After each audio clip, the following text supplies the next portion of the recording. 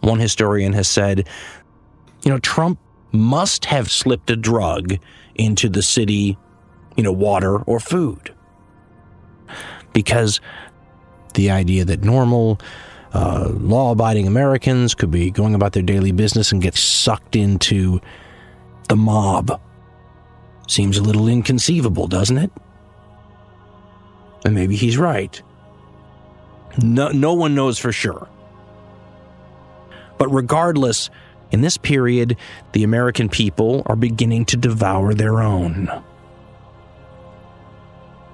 There's been a lot written about this.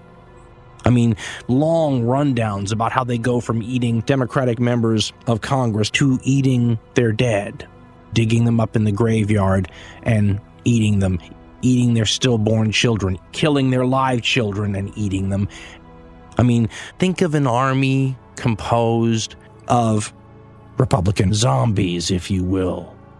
Perhaps millions. Almost a machine, eating everything that was important to the Democratic Party in the world. And yet, if you look at the Democratic Party now, even though they are meeting in secret, the true believers don't care. They're acting as though it would all be okay. They're going to try to figure out a way to avoid death until the national election, because they still are attached to the democratic process. They're saying, okay, fine, you may speak the language of Middle America and, the West and Idaho and all these places that appeal, to the kinds of values that they throw out there.